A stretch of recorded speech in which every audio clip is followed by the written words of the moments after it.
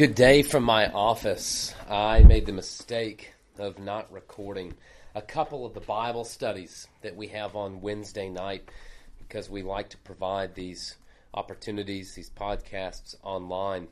I'm taking this time to quickly go through some of the ones that we're missing.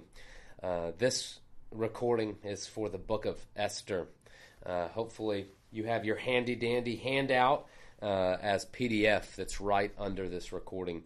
So feel free to pull that up. I'm going to be using it fairly strictly, a little bit differently than when I'm going through it with the people at Centennial.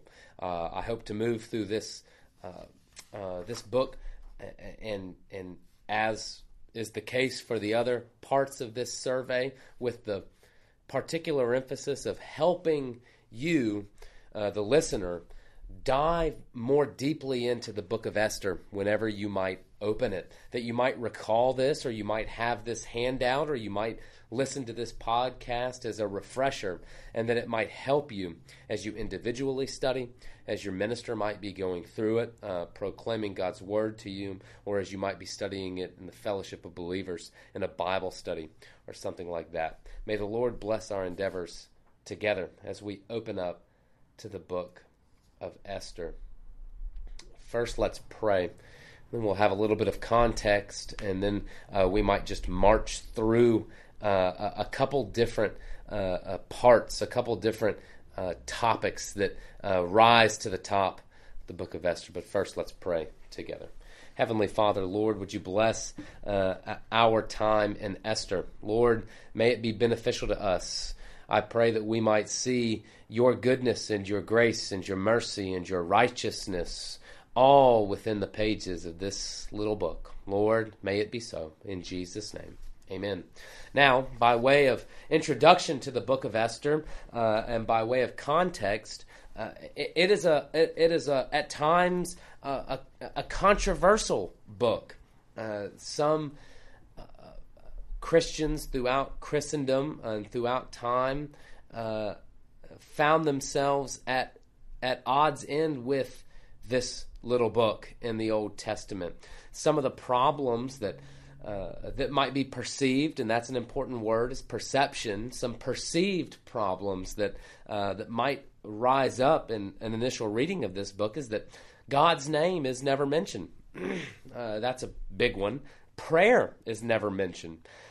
The temple is not mentioned, though I think that it is alluded to in the first chapter.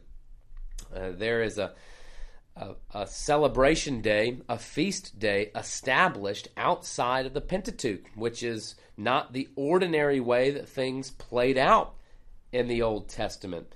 There is a strong, a very strong perception of kind of Jewish intent, right? But all of these things are really perceived problems as we look at this book with a lens of faith, as we see what it is God would have for us in this book of the Bible, these true events that take place. We begin to see an unfolding picture of God's goodness and grace, His mercy, His righteousness, His power. All of these things begin to coalesce in this beautiful historical book with the main character, of course, of Esther, and then the others as well that we'll see throughout this book. Mordecai, her older cousin, her uncle, as it were. Of course, the enemy of God, Haman, and that king Artaxerxes, or as we see his name presented here for us, Ahasuerus. This is just a little bit of context, but it can help us as we begin to see how we might dive into this book, because to know these perceived problems can help us as we look to see what God is presenting to us, because this perception of what's not there can sometimes cloud our vision to what is there. And I think that it's very clear what is there. It's in the theme of this handout, that God is sovereign. That is, God is in control over all, and He is the Savior of his people. That is at the forefront. That is the theme of the book of Esther. As we move through the book, sort of chapter by chapter, it's good to remember, and you'll see this on your handout again at the top of the pages, that God is in every chapter of Esther. The reason why God is in every chapter of Esther is that because God is always there, because God is God, we simply need to look for him. There's a couple different ways that we can see God as we read through the book of Esther, and that's where we're going to devote the majority of this time here throughout the chapters, and you'll see this in the solid rock verses of the handout. There, the way I've laid this out can help you as you move through this little historical book, as we look to see what's happening, as we look to see not what's not there, but as we look to see what is there. We'll see these things. And so if you go to these solid rock verses, that's where we'll turn our eyes. We see here in this first bullet point, I have listed 1, 2, 3, 6, 7, and 8. That's 6 chapters of the book of Esther present a certain theme. And that theme is a phony king. Here's just one example. In those days, King Ahasuerus sat on his royal throne in Susa, while he showed the riches of his glory and splendor and pomp of his greatness. While he was doing this in the first chapter of the introduction of this book of the Bible, this book about Esther, we don't get Esther in this first section. We get a phony king. A king who seeks to present his wife as a trophy wife, as it were, to the people around him. And what happens? She denies him. Now, this might be a story of empowerment if you want to look at it like that for women. I think that the queen was probably in the right for this, but she certainly, for her culture and for her time, was not in the right. Culturally, this would have been a massive slap in the face to the king. And so, from the very beginning, we see a phony king begin to play out, and it only gets worse. He doesn't make his decisions on his own. He always needs help. He contradicts himself. He finds himself getting manipulated by people like Haman, and dare I say it, even Esther. He is never in a place, even at the very end, where he is the one being glorified. In fact, we see this lowly Jew, Mordecai, being presented with royal pomp and splendor at the very end of this book, rather than this king, King Xerxes, King Ahasuerus, a phony king, a king that's not that's not in total and complete control, a king that is, as the proverb says, like a stream in the hands of God the King. This is a theme that it is very obvious. It reveals the genre a little bit. The genre of the book of Esther can sometimes be considered almost a comedy. There are moments in time where you think, this is ludicrous. How can this be? And it's because they're presenting these things, the writer, the recorder of these words is presenting these things in such a literary way as to draw us to that and to reveal, wow, who is this king and why are they here? And that's the question we should be asking ourselves, because that king isn't in control. God is sovereign over all. That's the theme of the book. And so our writer, being carried along by the Holy Spirit, as 2 Peter tells us, our writer is using these genres for the benefit of the reader. As we continue through these kind of different sections, on the second bullet point, starting in Esther 2, we begin to see another theme play out. Alongside of this phony king that's taking precedent in kind of a lot of these different chapters, we see the beginning of some providential placements.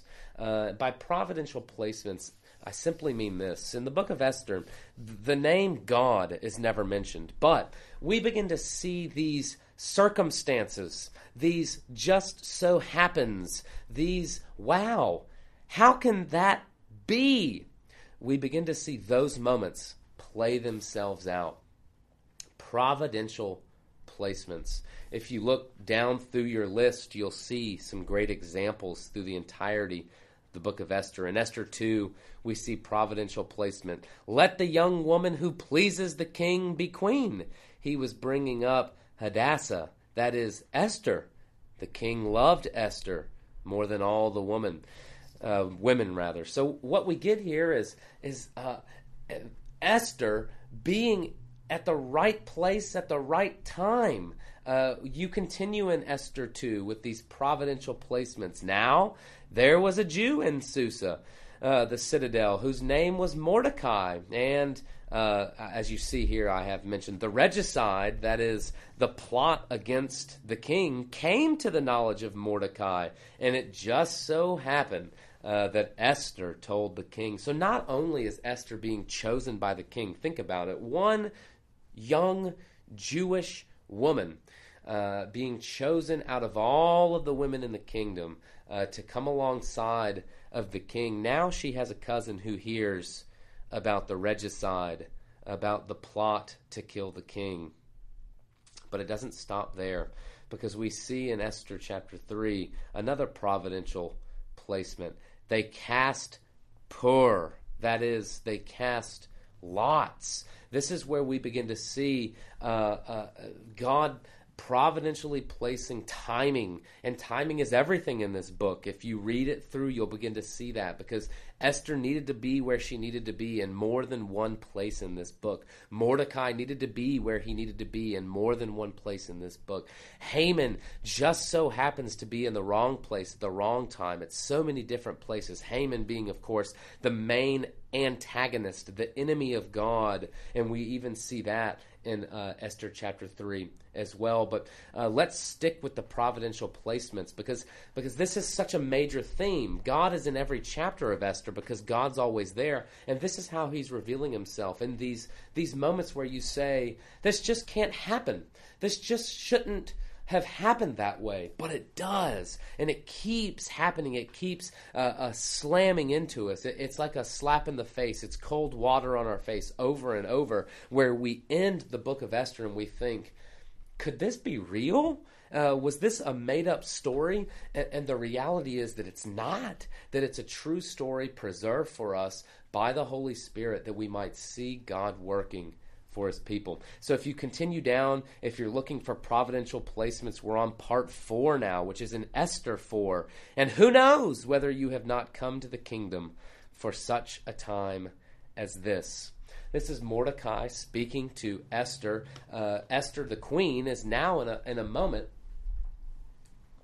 She's in a moment of great turmoil, because Haman, the enemy of God, has laid out this plan to destroy all of the Jews. If Esther doesn't intercede, if Esther doesn't intervene, it seems like there is no hope. Who knows whether you have not come to the kingdom for such a time as this. The story continues, though. There's more providential placements. Part 5 we find in Esther chapter 6. The king couldn't sleep, so he had the chronicles of the kingdom read to him. And it was found written how Mordecai had told the servants of the king about the regicide plot. And now Haman just entered. So this is where we see Haman coming in at the wrong time, in the wrong place. The king, not being able to sleep, pulls out the chronicles of the kingdom. This would be like me or you not being able to sleep, and so we go get our Encyclopedia Britannica off the bookshelf. It's something to read just so you get sleepy again. And so the king's not able to sleep, and it just so happens that they flip to the part with Mordecai.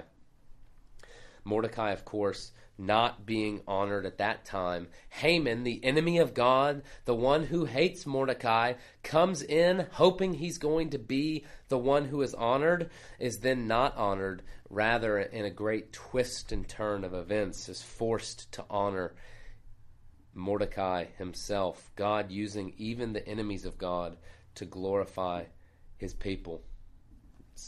Providential placements continue. Esther chapter 7. We see the part 6 of providential placements if you continue down the bullet points of your handout.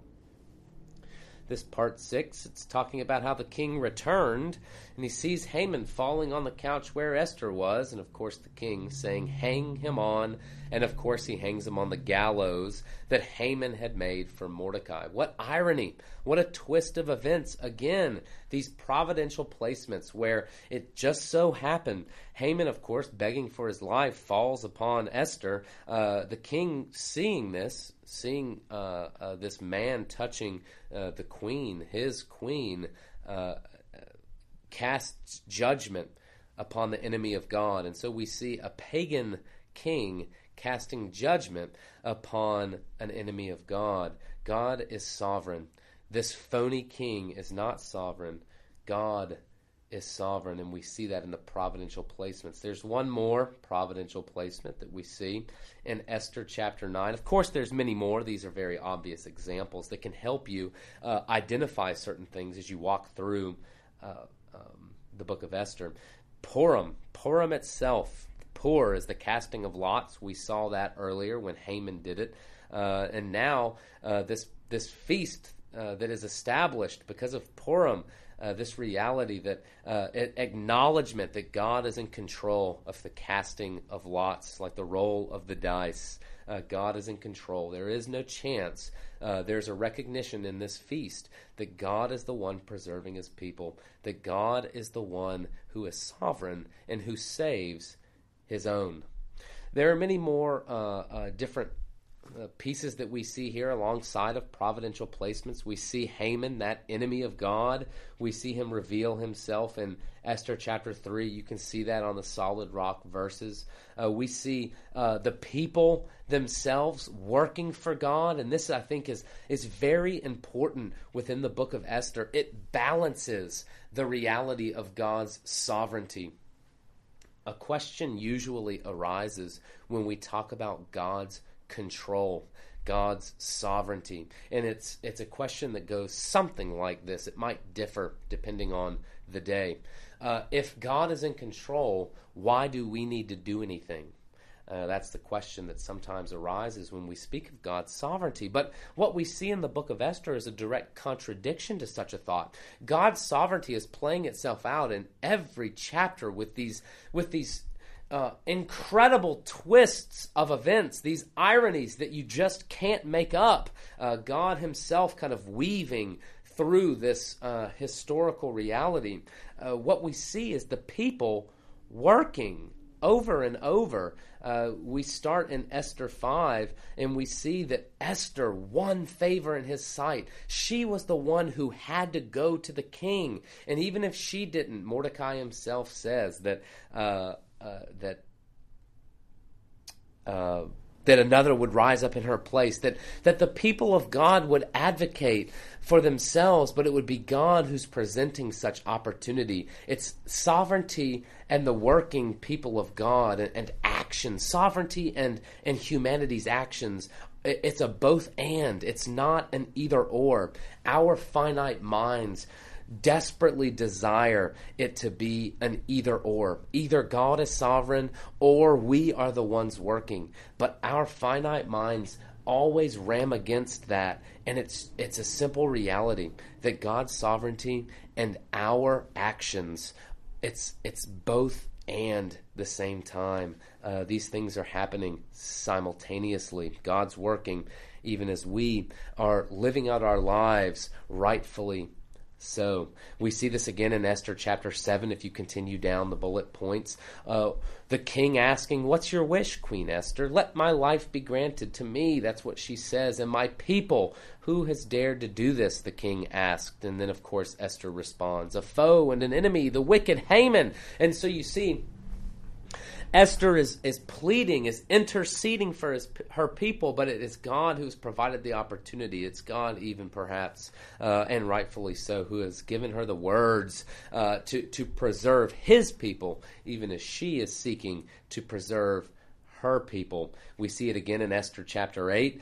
What happens? Well, there's one decree that went out, kill all the Jews. There's another decree that goes out, Jews, you have the right to defend yourselves. And so there's action that must be taken by the Jews to defend themselves, and they do that. And we see that in Esther chapter 9. There's a reality playing out here of providence from God, God's control, God's sovereignty, God's movement. And we see at the same time God's allowance of his people as they live and as they breathe freely and as they act on their own free wills to do what they will. But those things are lining up, as it were, with the people of God and God himself. We see even as the enemies of God begin to play themselves out against him, we see God is in control of such phony kings, of such enemies, and that they are thwarted at every turn. This grants us confidence and peace and comfort in a world that is often uncomfortable and often filled with suffering. We can have such peace knowing that God is preserving us even as we are seeking to act rightly, interceding for ourselves and for our people. One more thing before we finish, and remember, this is not meant to be exhaustive. There are pieces that are missing that I'm not speaking of, that as you read through, you might go through this handout and say, oh, I'm thankful that he wrote this, or maybe I need to do more research on this. But I hope that as we're moving through these points, that we're starting to see an opportunity to maneuver with a bit more breadth and a bit more depth within this book of the Bible. And so as we're looking at God's providence, God's sovereignty, as we're looking at the people's actions, how that works and how that plays out, and as we're looking at the interaction between God's people and the enemies of God, as all of this is playing out in this story in the book of Esther, there's also this royal steward who is very clearly being presented in a Christ-like manner, one who is guiding Esther, one who preserves and loves even his enemy, the king, one who is honored and uplifted as royalty, robed in purple, one who at the end was even second in rank to King Ahasuerus and was great among the Jews and spoke peace to all the peoples. His name is Mordecai, but in many ways this Mordecai is revealing through shadow our Lord and Savior Jesus. People are coming to faith. They're becoming Jews, as what we see in Esther chapter 8. As Mordecai is going out from the presence of the king, we see many peoples declaring themselves Jews because of the fear of the Jews that had fallen on them. We see this Mordecai over and over revealing to us a depth of God's preservation for his people. What's so beautiful is that we have a male and a female protagonist, Mordecai and Esther. Esther is doing her part, which is so wonderful because there seems to be a perceived issue with women and religion and why they can't serve, but it's a straw man argument. Women are serving mightily, and we see that here. We see God revealing himself in preservation through all of these people because these people aren't the main subject. God is, even though his name isn't mentioned. His sovereignty over all, his salvation for his people takes the forefront and draws our minds by the Holy Spirit directly to him, directly in praise and worship, with applications of comfort and assurance and strength that grows out of our own weakness, because we can trust God, a God who works for his people even in the strangest of places, even in the stronghold of the enemy. God is there. Even when there are people in power that are against us, God is there, and God is sovereign and Savior of his people. It's a beautiful story. It's a true story. The book of Esther is a wonderful book to read through and to study on your own, to go through in a Bible study. But for us to see God is very important. Don't get caught up in what's not there. Look to see what God would have for us in this book and be blessed by it in the coming days. In Jesus' name, amen.